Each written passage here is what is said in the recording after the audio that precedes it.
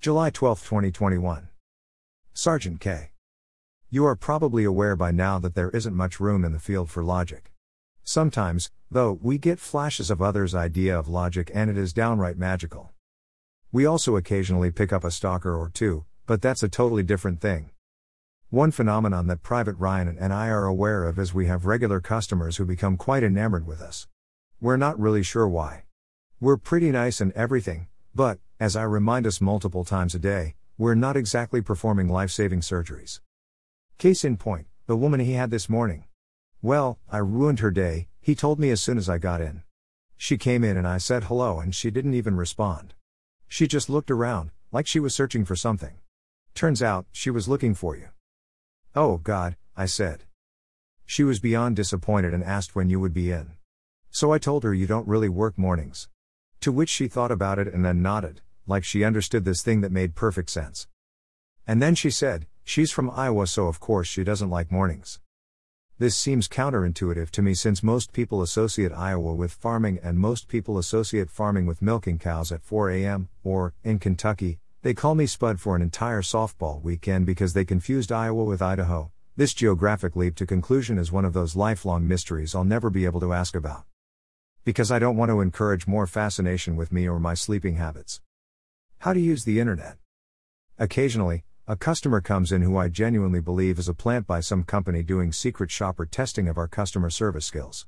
I don't know if this has ever happened while I was working. The one who stands out is the woman who called 4 times asking me to measure the mailboxes and explain in great detail how renting one works. This eventually led to a rapid-fire would it fit _ game. By the time we got to, would it fit a rotary telephone, I assumed secret shopper was the only possibility. As Mondays would have it, the second possible experience appeared. He walked in holding nothing in his hands, always a somewhat ominous I'm about to ask you a million questions without knowing any of the things you need to give me a quote.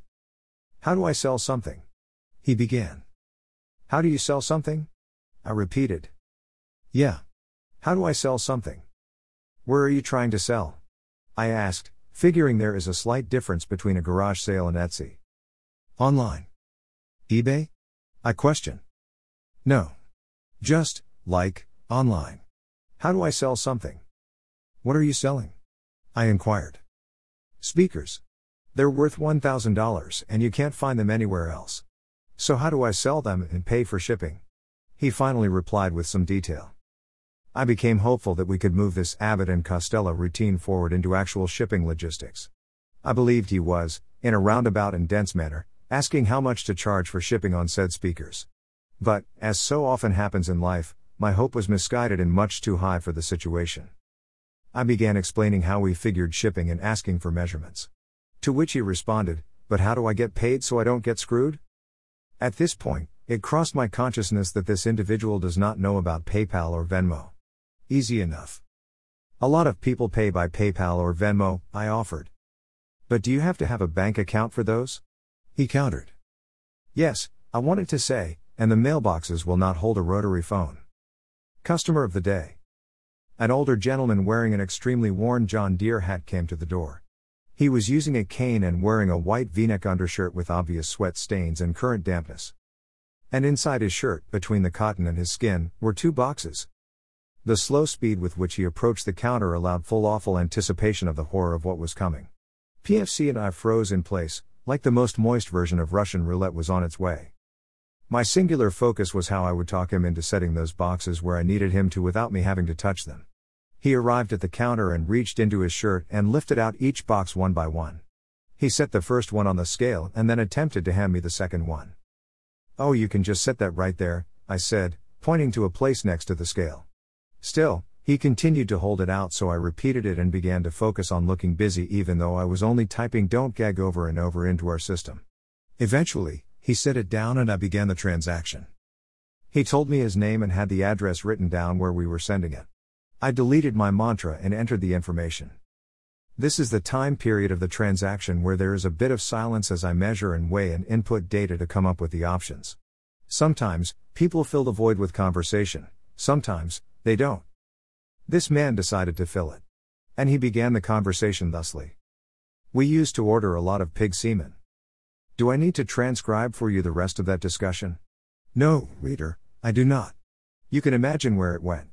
There are only a couple of avenues to take that begin with pig semen, and I don't want to take any of them having survived the experience once. I wish I was still teaching social anxiety workshops. Hey, listen. Any conversation you ever start in your whole life will be better than this. And as a general rule of thumb, just ask someone to help you carry something versus sweating all over it under your shirt. So yes, I prefer to work afternoons, and yes, you need a bank account, and no, I did not touch those boxes. Literally use 2 other boxes to move them. For every problem, there is a solution. And for every decision, there is someone's version of logic. Colonel C. Last weekend, I made us watch Rogue One, which is basically the only Star Wars movie the Sergeant has ever enjoyed. I promptly fell asleep, so she was the only one watching it. She compared this to when we first started dating, and she was trying to impress me, pretending to be more mature, and agreed to watch a History Channel documentary on Himmler. I fell asleep on the remote then, and I'm not sure I've gotten to hold it since until last weekend when it happened again. This is not the way to regain remote privileges. I was very upset with myself. Guess I'll give it another shot in 17 years.